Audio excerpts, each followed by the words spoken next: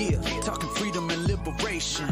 Worldwide, not just only for the nation. A radical guide, it's time to make changes. Bringing interviews and radical education.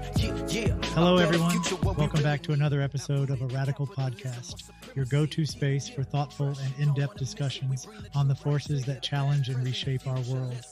I'm your host, Jason Bayless. Today, we have a robust agenda that touches on state power and civil liberties, as well as global movements to radically rethink justice systems. First up in our anarchist and radical news segment, we're diving into the alarming recent events in Atlanta, Georgia, where activists are facing a slew of severe charges, domestic terrorism, RICO violations, and even money laundering, all for exercising their right to protest Cop City. After that, we're going global in our Resistance Around the World segment to discuss the growing calls for prison abolition, an initiative that's far more complex than merely tearing down walls and opening gates. Lastly, in our About a Radical Guide segment, we'll introduce you to the anarchist Black Cross, which has been pivotal in supporting prisoners and challenging the prison industrial complex. You won't want to miss a minute, so get comfortable and let's jump right in. Let's go! We've got a significant story today that speaks to the ever-shifting dynamics of state power and grassroots resistance. This story comes from Atlanta, Georgia, and revolves around the controversial Cop City, a $90 million police training center that has become a flashpoint for public discourse around law enforcement, environmental justice, and community displacement. Firstly, we've got to talk about the weaponization of legal mechanisms. The Georgia Attorney General has brought down indictments against more than 60 people under the Racketeer-Influenced and Corrupt Organizations, RICO law. These individuals are primarily protesters who have been rallying against the construction of Cop City. But it doesn't stop there. In a perplexing display of judicial overreach, some are facing additional charges of domestic terrorism and money laundering. This is a clear example of how the state uses law as a tool to squash dissent and delegitimize grassroots movements. The ACLU has already flagged this as an unprecedented use of state terrorism, anti-racketeering, and money laundering laws against protesters. These protests haven't sprung up out of nowhere. Activists rallying under the banners of Stop Cop City and Protect the Weelaunee Forest have been focusing on multiple issues, including climate justice, displacement of Black communities, and the increasingly militarized face of American policing. This is not a one-issue protest, but a multifaceted movement tapping into a variety of interconnected concerns. The protests have been largely peaceful, involving camps, marches, and community events, though the state's focus is on a minority who have allegedly engaged in property damage. Interestingly, the indictment concentrates its narrative on the Defend the Atlanta Forest group, depicting it as an anti-government, anti-police, and anti-corporate extremist organization.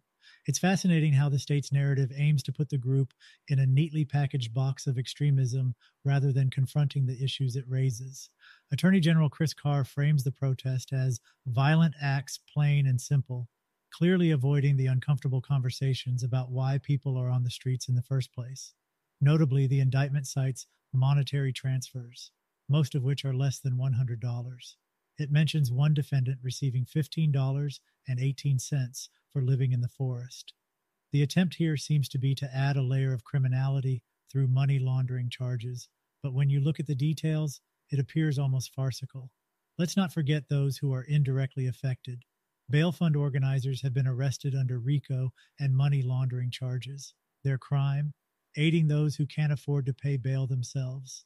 The Southern Center for Human Rights is currently seeking legal representation for those indicted, underlining the gravity and complexity of the situation. In a curious turn of events, DeKalb County District Attorney Sherry Boston pulled her office out of these cases, citing philosophical differences with the Attorney General's office. This could be a small but significant fissure within the state apparatus, perhaps indicative of internal disagreements on how to handle community dissent.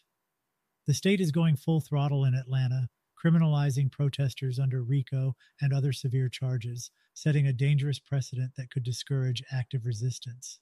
It isn't just about one training center, it's about broader issues that plague American society today. While the state machinery is adept at legal gymnastics, let's not lose sight of the core issues at hand: the right to protest, environmental justice, and systemic discrimination. It's a scenario that invites both vigilance and, more importantly, sustained activism to counterbalance this heavy handed approach. And if you are in Georgia and want to get involved, legal help is urgently needed. So, as we ponder these developments, the question looms: what does this mean for the future of grassroots movements and state citizen relations? With every indictment, the stakes get higher, but so does the resolve of those fighting for a more equitable world. That's our report for today's anarchist and radical news segment.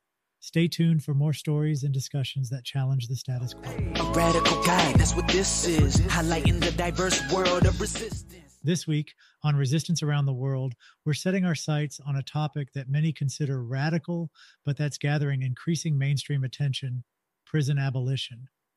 Now, when I say prison abolition, some of you might immediately think of chaos, of criminals running amok without any consequences. But that's a misconception we aim to clear up today. Prison abolition is not about an absence of accountability. Rather, it questions the form that accountability should take. It challenges the notion that punitive measures like imprisonment are effective ways to deal with social issues. Instead, abolitionists argue for replacing our current prison system with a framework focused on rehabilitation, restoration, and addressing the root causes that lead people to commit what society deems as crimes. Today, we'll be looking at this topic from multiple angles. We'll start with a journey back in time to understand the origins of prisons. What are they, and how did society and radicals initially respond to them? Then, we'll discuss the darker purposes that prisons serve, focusing on how they've been utilized as tools of suppression and how loopholes like the one in the United States 13th Amendment perpetuate systemic inequality. But we won't stop at merely identifying the problems.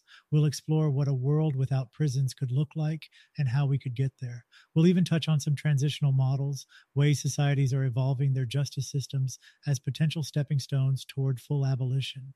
And finally, we'll examine the ongoing quest for justice around the world through various initiatives and movements that align with abolitionist objectives. To understand the sprawling beast that is the modern prison system, we first need to trace its historical evolution. This is not just an exercise in academic curiosity. It's about contextualizing the flaws and structural imbalances that have endured across time. The idea of confining individuals as a form of punishment isn't new. It dates back to ancient civilizations. Our earliest records show dungeons in Mesopotamia and Egypt as far back as 1000 BC. However, these were less prisons in the modern sense and more like dark, underground pits where people were detained before typically grim fates like death or slavery. Beyond punishing offenders, these early detention centers were also used to hold political prisoners and enemies of the state.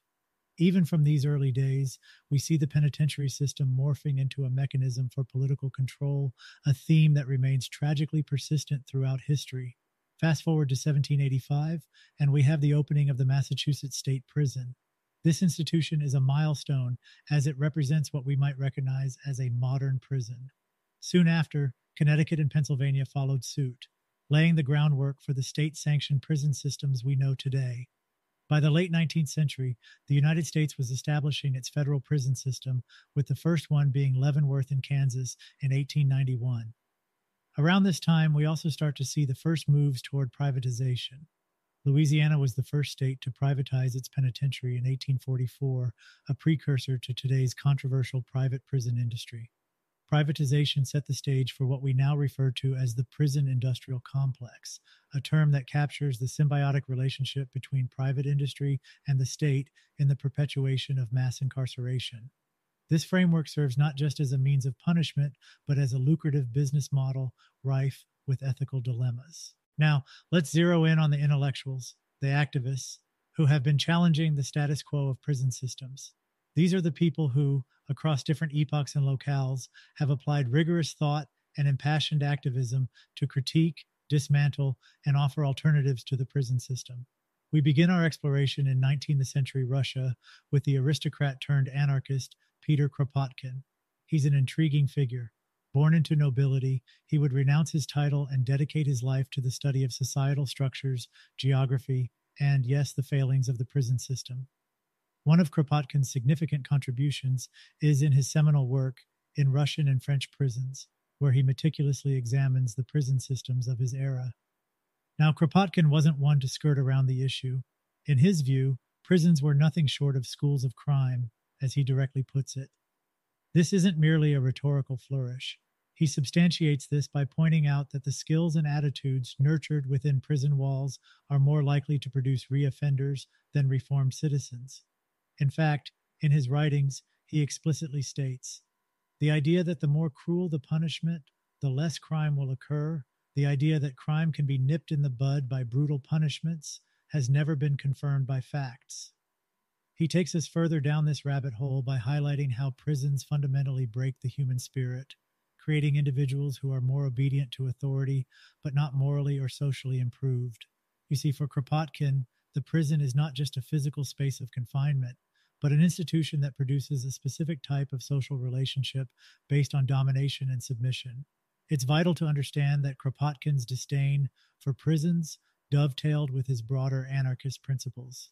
He believed in mutual aid, a cornerstone of his philosophy, arguing that cooperation and voluntary association are the paths to a just society, not coercion and punishment. His work on prisons can be seen as an extension of this philosophy, advocating for a paradigm shift in how society deals with so-called criminal elements. When you read Kropotkin, you realize that his critique is not merely academic. He offers a philosophical condemnation of prisons, but also underscores the need for practical alternatives. He suggests that social inequities, poverty, lack of education, are often the real criminals, and thus the solution lies in addressing these root causes. To replace the punitive system, he proposes educational and rehabilitative methods that equip individuals with the tools they need to contribute positively to society. Kropotkin's influence can be seen in the DNA of modern prison abolition movements.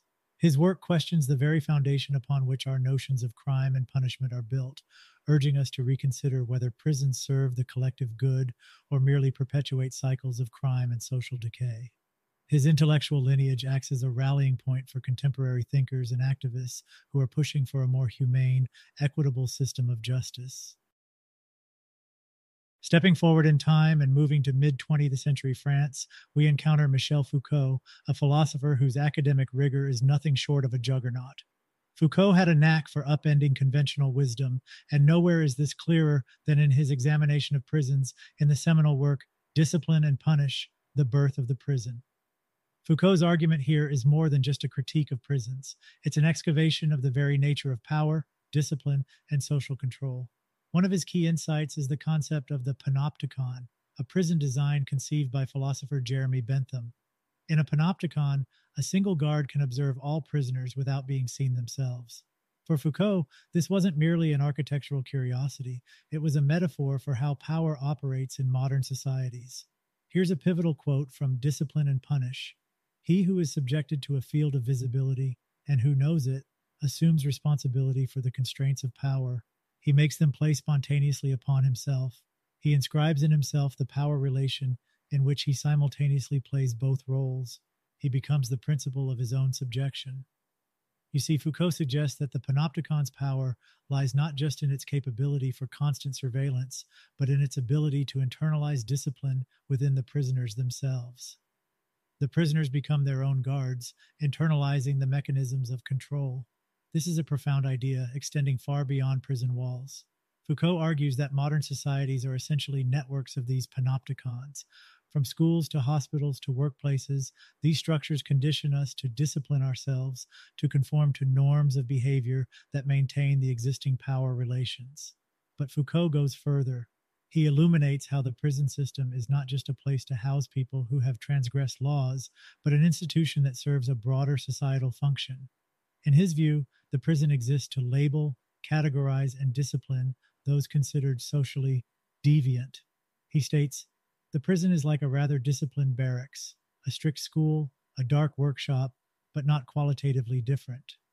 His critique makes us question not just the prison system, but the very societal norms and definitions that designate someone as criminal or deviant in the first place.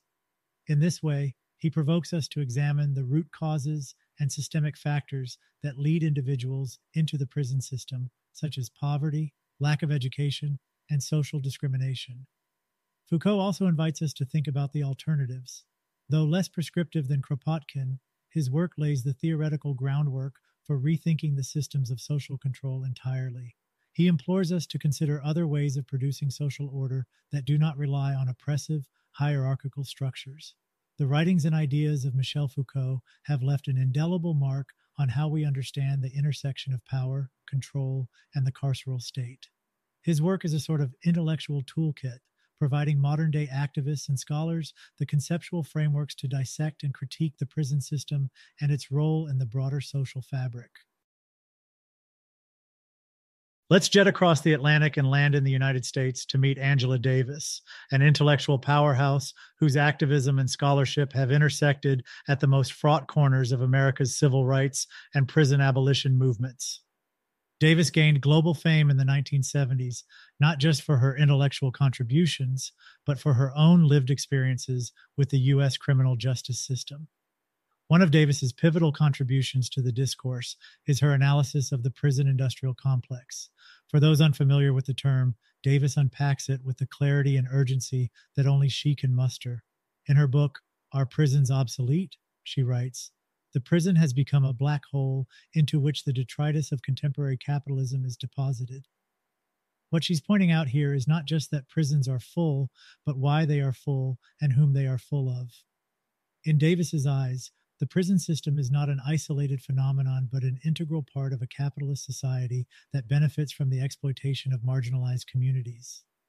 Davis draws our attention to the fact that the burgeoning prison population, particularly in the United States, is not a random occurrence. Instead, it's the result of a carefully orchestrated set of policies designed to maintain economic and racial hierarchies. She makes explicit the connections between capitalism and the criminal justice system by critiquing how prisons have been turned into profit-generating enterprises. Davis articulates that the prison industrial complex involves a network of private and public interests, including corporations that profit from prison labor, politicians who use tough-on-crime stances to garner votes, and lobbyists who push for policies that increase incarceration rates. Her analysis takes a crucial step further by articulating how this system disproportionately impacts communities of color, particularly Black and Latino communities.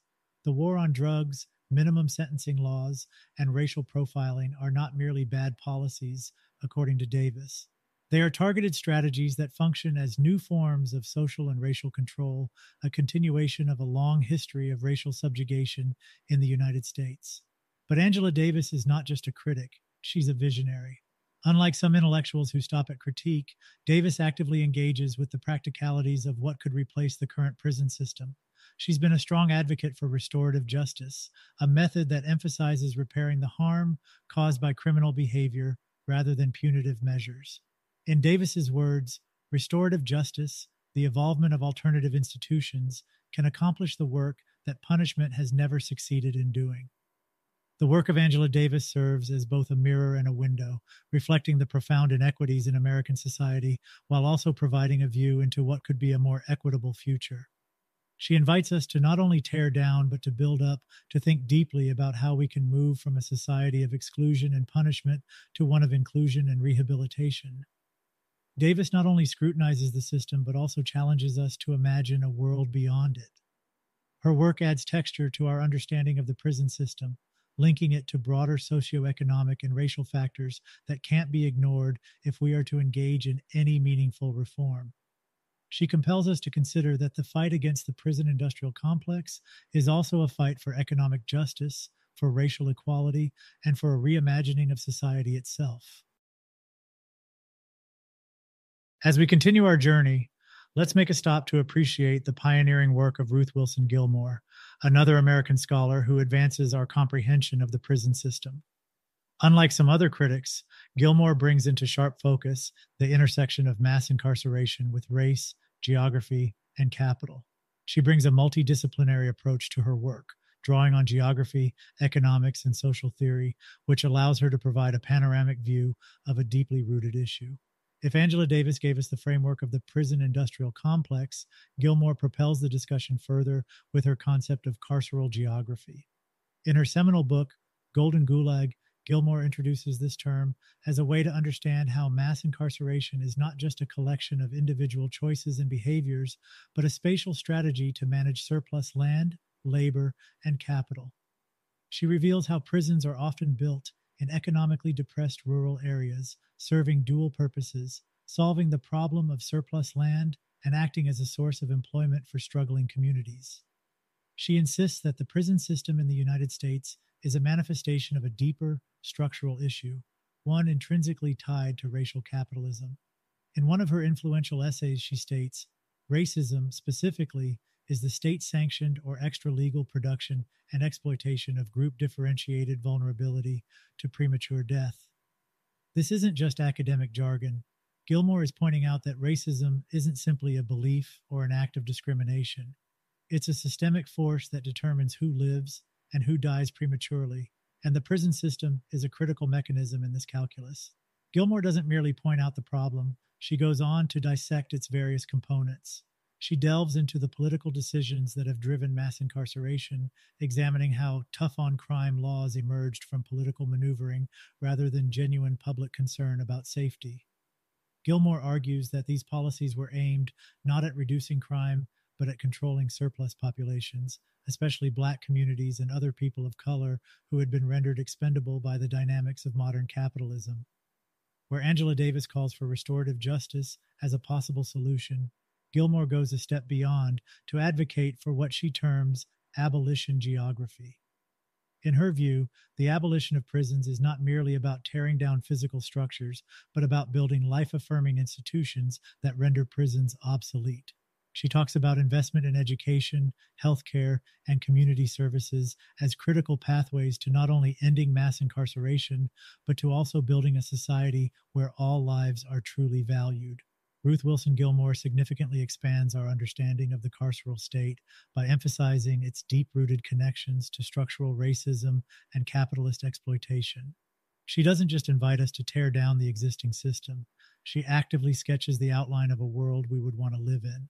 Her scholarship enriches the abolitionist discourse, making it impossible to consider mass incarceration without grappling with its racial and economic dimensions.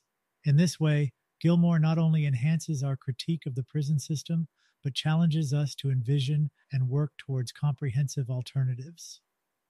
Ruth Wilson Gilmore pushes the boundaries of our understanding, compelling us to examine the prison system as not just an isolated institution, but as part of an ecosystem of social inequities. She urges us not just to react against the existing system, but to act proactively in creating a new one. As we begin to zoom out from individual thought leaders, let's focus on the broader community of abolitionists who offer critical perspectives on the very concept of prisons. This is a collective endeavor not confined to academic ivory towers, but deeply rooted in community activism and direct experiences with the carceral state.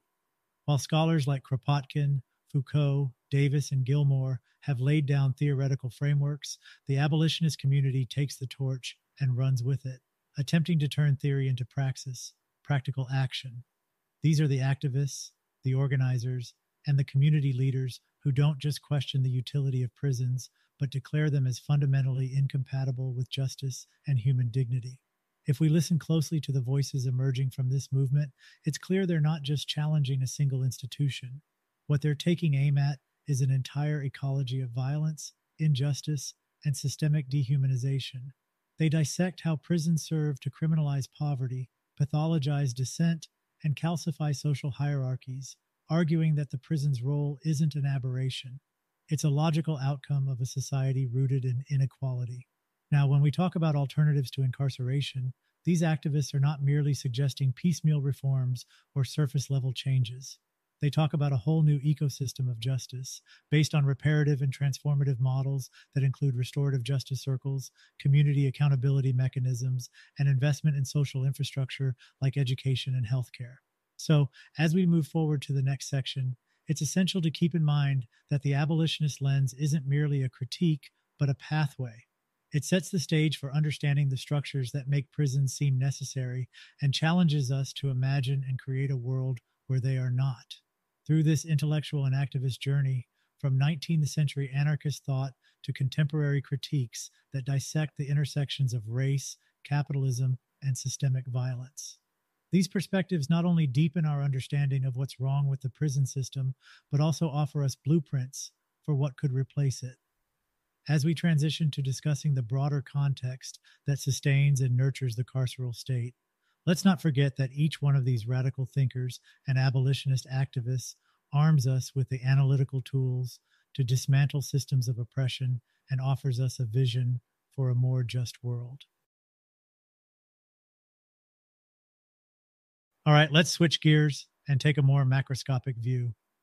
After walking in the footsteps of radical intellectuals and taking cues from the abolitionist playbook, it's time to scrutinize the broader social, political, and economic landscapes that give prisons their reason for being. The prison, you see, is not an aberration, a lone malignant tumor in an otherwise healthy body. Rather, it's a manifestation of deeper systemic diseases, legacies of colonialism, capitalism, racial injustice, and authoritarian tendencies. Think of this section as zooming out on Google Earth. You start to see the borders, the highways, the rivers, and the topography that shape the terrain. Likewise, the prisons we've been dissecting don't exist in isolation. They're bolstered and sustained by a whole host of power dynamics. Let's unpack that.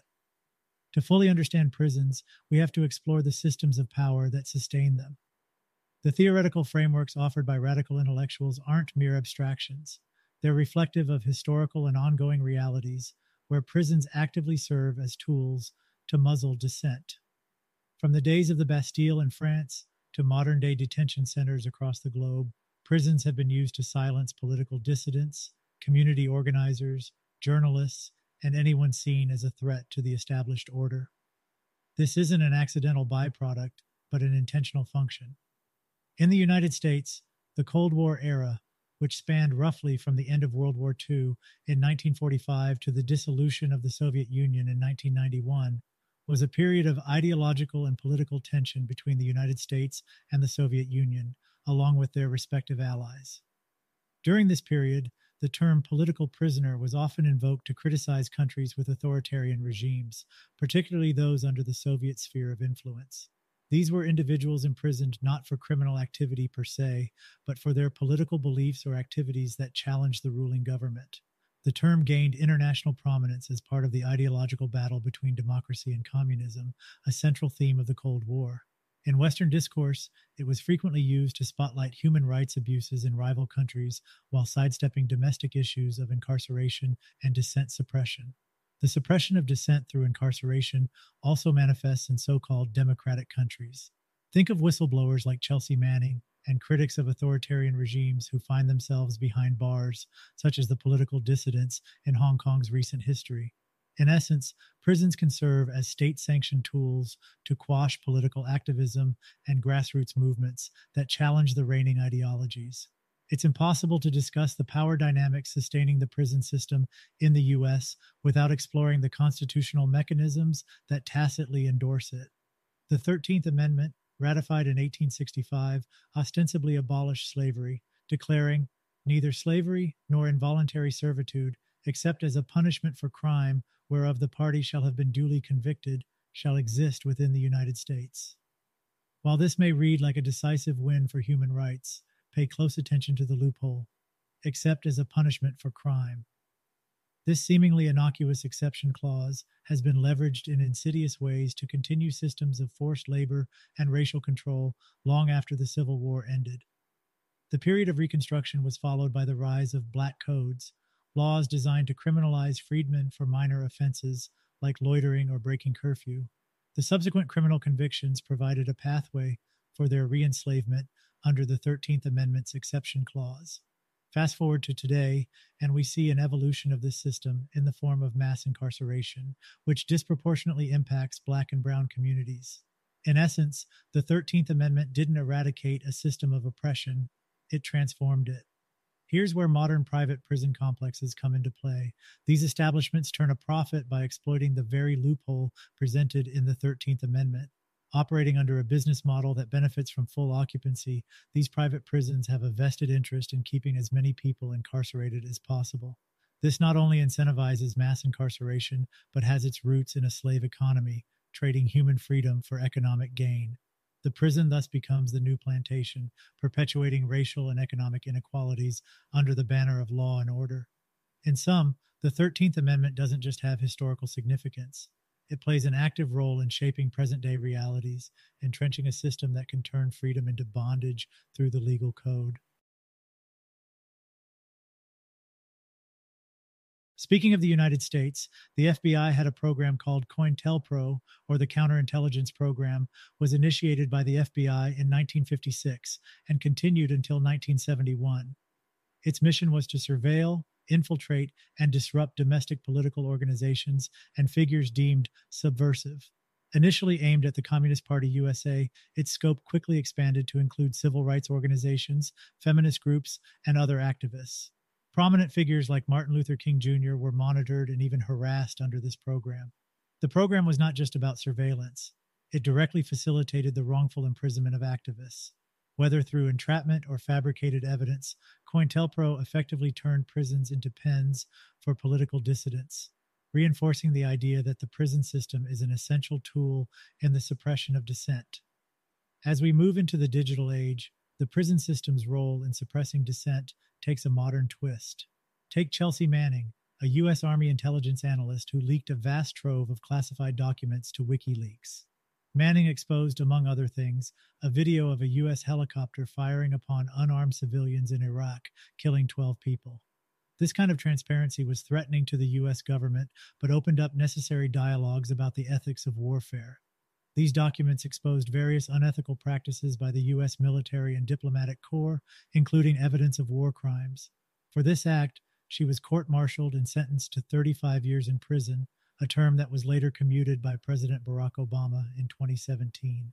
Her imprisonment sparked an international debate over the role of whistleblowers, the limits of government secrecy, and the ethics of leaking classified information. The mechanisms used against Manning, legal prosecution and public shaming, didn't just result in a harsh prison sentence. They also served a dual purpose: to punish Manning and to deter others from following in her footsteps. The message is clear: expose governmental wrongdoing and face the formidable punitive powers of the prison system. And it's not just in the United States. The struggle for political freedom plays out globally. Hong Kong's recent history is marked by the imprisonment of pro-democracy activists and lawmakers, subjected to charges like unlawful assembly and subversion. Now, Hong Kong is a special case. It operates under a principle known as one country, two systems, allowing it some autonomy from mainland China. But recent laws and actions are eroding that autonomy, which is what has driven so many in Hong Kong to protest and end up in prison. Hong Kong has seen a recent wave of pro-democracy protests and movements, especially since the 2014 Umbrella Movement. Political dissidents in this context are individuals who oppose the encroaching influence of mainland China on Hong Kong's semi-autonomous status. The 2020 protests in Hong Kong were ignited by a controversial extradition bill, but the 2020 national security law imposed by Beijing significantly escalated the incarceration of political dissidents. This law has even been used to target pro-democracy figures living abroad, effectively extending the symbolic reach of the prison beyond geographical borders. Political dissidents in Hong Kong now find themselves in an expanded battleground, where the consequences of dissent can result in imprisonment, not just locally, but potentially anywhere in the world. As we've seen, the use of prisons extends beyond mere punishment. They're enmeshed in political, social, and economic systems aimed at suppressing dissent and maintaining the status quo. Therefore, reformation isn't enough. We must imagine and work towards dismantling the prevailing systems that allow prisons to function as tools of suppression. This isn't just an academic exercise. It requires grassroots mobilization, political will, and a commitment to ethical principles that prioritize human dignity over maintaining oppressive power structures.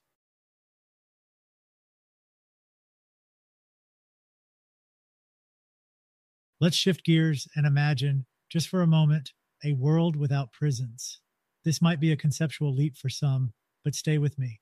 The very thought might conjure images of lawlessness or social chaos for those accustomed to viewing prisons as a necessary evil. However, envisioning a world without prisons doesn't mean we're endorsing a world without justice or accountability. Quite the opposite. What it offers is an opportunity to reimagine how society could be structured to address root causes rather than symptoms, to heal rather than punish. Abolishing prisons is no small task and certainly isn't something that can be achieved overnight. This venture demands a thorough reconsideration of our current justice models, and in that context, the theoretical frameworks of restorative and transformative justice stand out. Restorative justice seeks to repair harm rather than simply doling out punishment.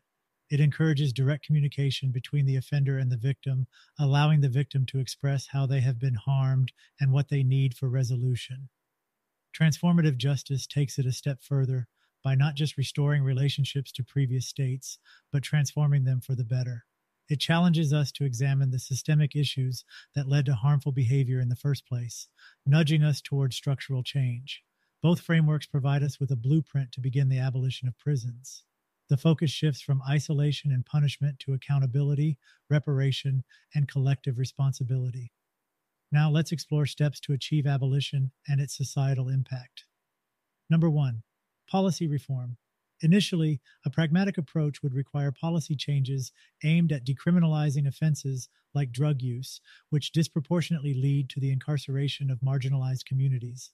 It's not just about removing laws, but about rewriting them in ways that embody social justice principles. Number 2, invest in communities. Next, the billions spent on maintaining prisons could be rerouted into community programs focused on education, housing, healthcare, and employment services. If the systemic issues of poverty and lack of access to quality services are addressed, we automatically reduce the factors that contribute to crime. Number 3, alternative dispute resolution. In lieu of courts and prisons, community-run programs could be designed to deal with disputes and harm. Such centers could employ methods from restorative and transformative justice practices. Number 4, mental health support.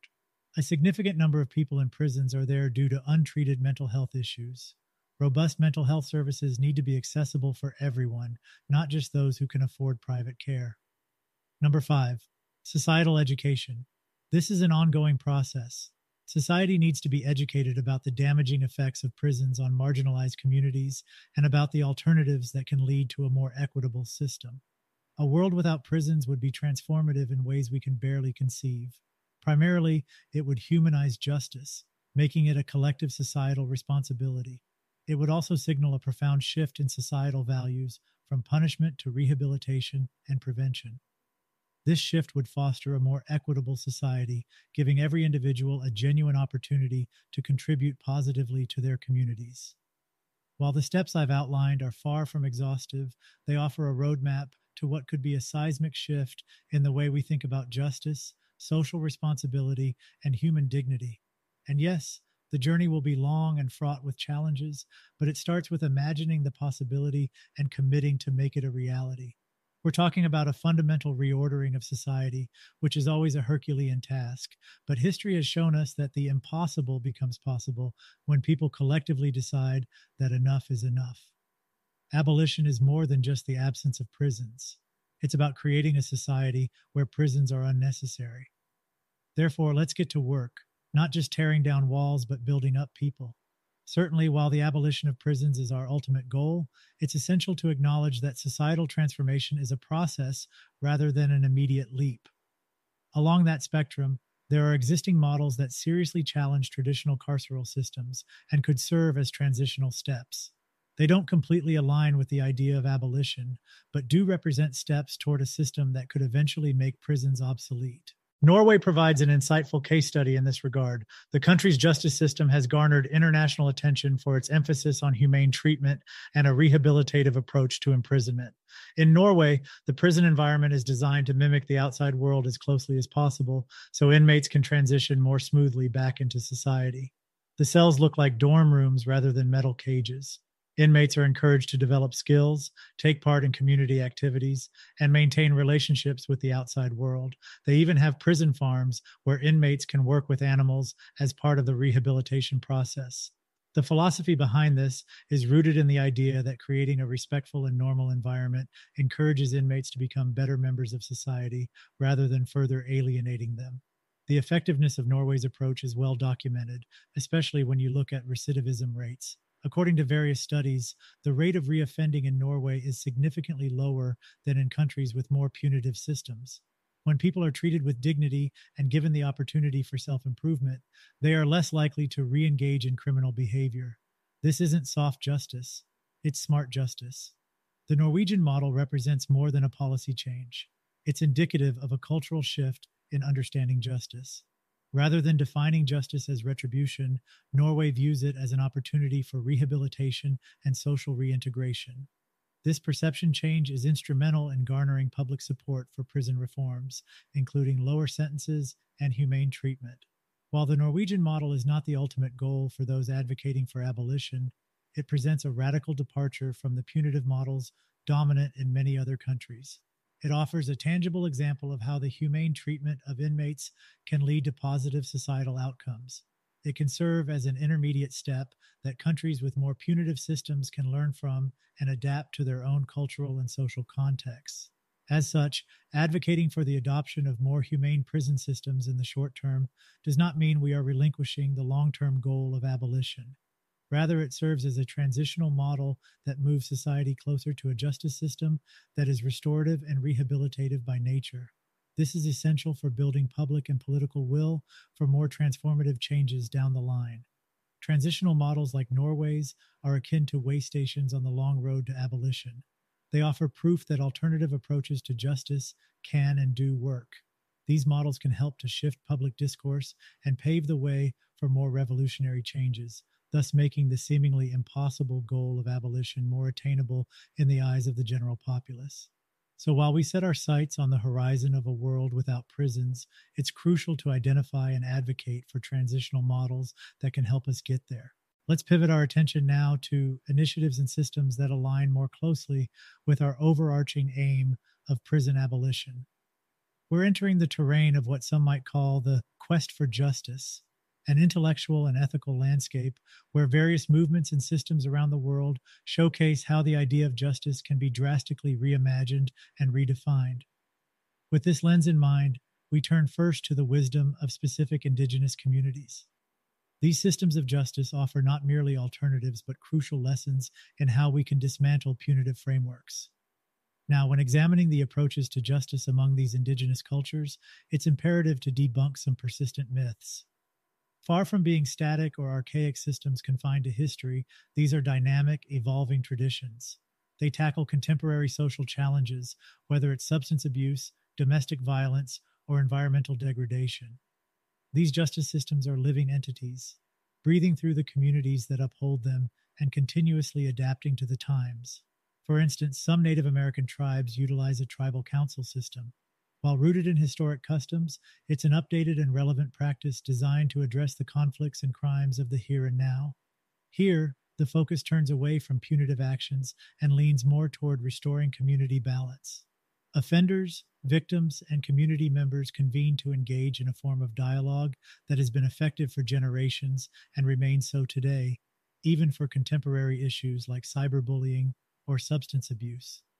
Similarly, in some Maori communities in New Zealand, age-old traditions are not mothballed concepts but active frameworks.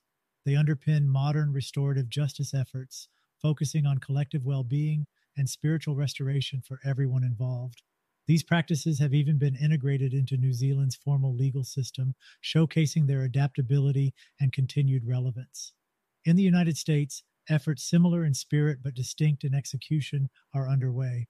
While the indigenous practices we've discussed offer community-centric models for justice, it's important to see that modern urban grassroots initiatives represent parallel efforts to reimagine justice within their own contexts. Take, for example, a community-based program in Philadelphia that deals directly with gang-related conflicts. Operating outside the usual punitive framework, the program brings rival gang members into a dialogue. Rooted in the concept of participatory justice, this initiative has successfully diffused several potentially violent situations, steering young adults toward communal responsibility and away from retaliatory harm. It's not just about replacing one system with another, it's about addressing the underlying societal issues, like income inequality, that often manifest as community problems. These initiatives aim to shift the focus from punitive action to mutual understanding, repair, and community building. Participatory justice in Philadelphia largely operates outside the typical bounds of the criminal justice system. Community members engage in collective decision-making processes to address conflicts and harms directly. The goal is to meet the needs of everyone involved, rather than simply assigning blame and dispensing punishment. Through dialogue, restitution, and communal responsibility, these initiatives target the underlying factors contributing to harmful actions, such as systemic inequality, lack of education, and limited access to resources. These participatory justice models are a strong step toward breaking the cycle of harm perpetuated by conventional punitive systems.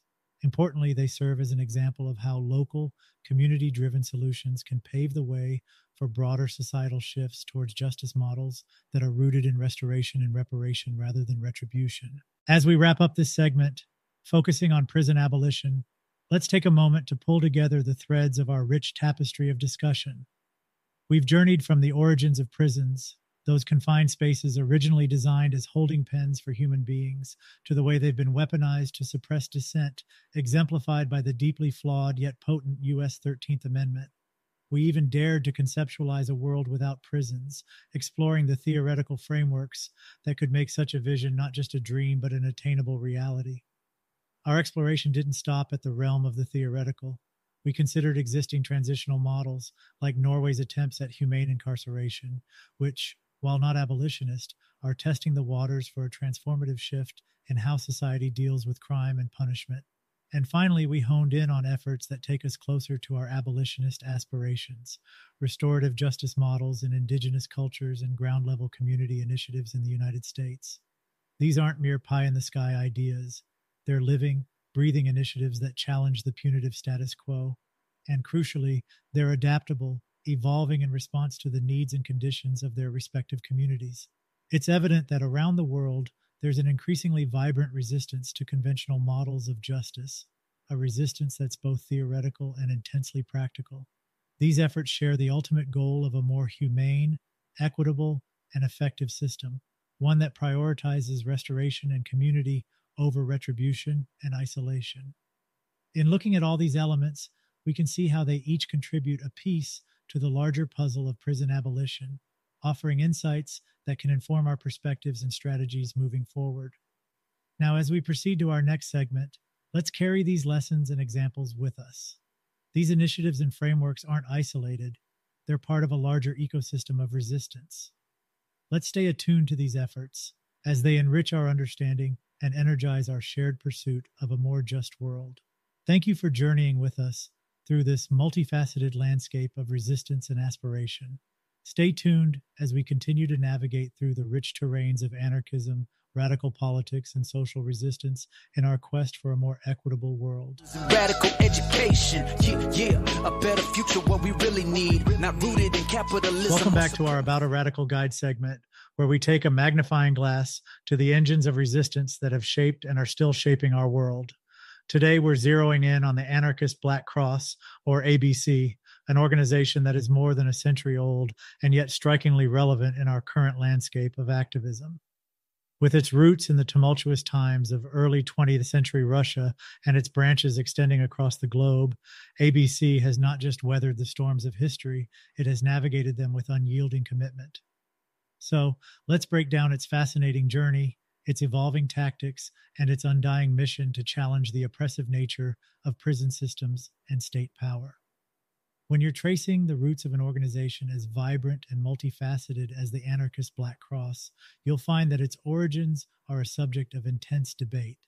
While it's commonly held that ABC was born between 1900 and 1905 as the Anarchist Red Cross, recent findings suggest that we may need to adjust our historical lenses. It was actually Harry Weinstein, following his arrest in July or August 1906, who began activities that would eventually morph into the Anarchist Red Cross. Upon his release, he focused on sending aid to exiled anarchists in Siberia. When he arrived in New York in 1907, he extended these operations, laying the groundwork for what would become an international movement. It wasn't long before ideological tensions led the early anarchist Red Cross to break away from the political Red Cross, which was controlled by the Social Democrats. Why? Well, the PRC was excluding anarchists and social revolutionary prisoners despite the financial contributions they'd made to the cause. This ideological parting of ways was more than just a footnote. It was an essential recalibration of purpose, setting the tone for the ABC's inclusiveness and solidarity with political prisoners of various ideologies. In a period marked by the Tsar's draconian measures, the ABC, then still called the anarchist Red Cross, had to operate in the shadows. The risk was high. Members faced potential imprisonment in Artvisky prison in Siberia. Yet, paradoxically, repression heightened resolve. Several ABC members who avoided capture moved to cities like London, New York, and Chicago to establish international chapters and sustain the flame of resistance. Fast forward to the Russian Revolution of 1917. What appeared to be a victory for leftist movements turned out to be a deceptive calm before another storm. The Bolshevik regime, contrary to their revolutionary rhetoric, borrowed from the Tsar's playbook of oppression. It was a brutal reminder to ABC that vigilance against all forms of state power, even those that appear as allies, is non-negotiable.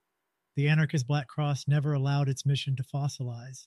It was dynamic, recalibrating its strategies to adapt to the contours of global struggles. Whether it was offering aid during the Spanish Civil War or aligning itself with civil rights movements in the United States in the 1970s, ABC continued to internationalize its mission and amplify its voice against systemic injustices worldwide. ABC's tactical evolution has been equally impressive.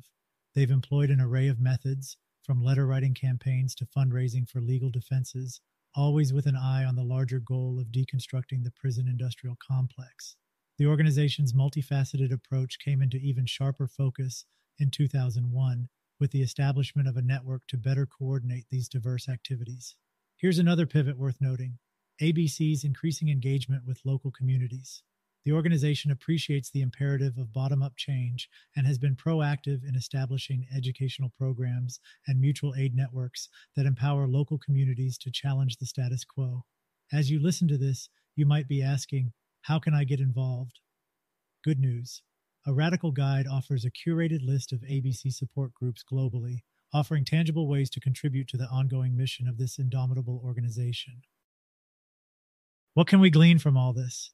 The Anarchist Black Cross is more than an organization. It's a living narrative. It's a story of resistance that each one of us can contribute to, adding our unique chapters to a legacy that's far from being finalized. As you go about your day, think of this.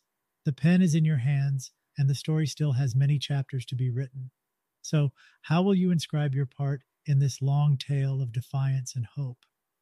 That wraps up our brief look at the Anarchist Black Cross. This is more than mere history. It's a story still in the making, and an invitation for you to be part of it. From early struggles against Tsarist and Bolshevik regimes to modern fights against the prison industrial complex, ABC stands as a symbol and a catalyst for a different kind of world, a world where systemic injustice is not just questioned but dismantled. And that is both the lesson and the challenge. Let's go! Well, folks, we've reached the end of another episode. Today, we explored the unnerving legal crackdown in Atlanta, a case that starkly exposes the lengths to which the state can and will go to suppress dissent and curtail freedoms. In our Resistance Around the World segment, we opened up a critical dialogue on prison abolition, an urgent global issue that forces us to confront and reevaluate our very conceptions of justice, punishment, and societal organization. And of course, we spotlighted the Anarchist Black Cross in our About a Radical Guide section, a group whose work is more relevant now than ever as we collectively grapple with the implications of imprisonment and state coercion. A Radical Guide is not just this podcast. It's a vibrant community and platform brimming with resources, tools, and actionable ways for you to get involved and make a real impact. If you find yourself inspired by our conversations and want to contribute, there are a couple of immediate steps you can take. Firstly, if you're aware of significant locations of resistance, historical sites of activism, or community projects that align with our ethos, we invite you to add them to our dynamic map. This map serves as both a historical record and a modern guide, pinpointing areas of past and current struggles, thereby enriching our collective understanding of global movements. Secondly, for those who are able, financial contributions are incredibly appreciated. Your support ensures that we continue to bring you thought-provoking content, sustain our operations, and extend our reach, making this crucial knowledge accessible to even more people. Whether it's a one-time donation or a recurring subscription, every bit helps in keeping the wheels of a Radical Guide turning. By supporting in these ways, you're not just a listener. You become a vital part of a community working to challenge the status quo and strive for a more equitable world. So as we say goodbye for now, we urge you to carry these discussions into your everyday life. Challenge the structures that confine us, literally and metaphorically, and strive to build a world where freedom isn't a privilege but a right for all. Until next time, this is Jason Bayless, signing off from A Radical Podcast. Keep questioning, keep resisting, and as always, stay radical. Yeah, talking freedom and liberation. Worldwide, not just only for the nation. A radical guide, it's time to make changes. Bringing interviews and radical education. Yeah, a better future, what we really need. Not rooted in capitalism or supremacy. Yeah, trust, you don't want to miss it. We bring the truth right to you, the past, present, and future. Let's go. A radical guide, that's what this is. Highlighting the diverse world of resistance. Let's go.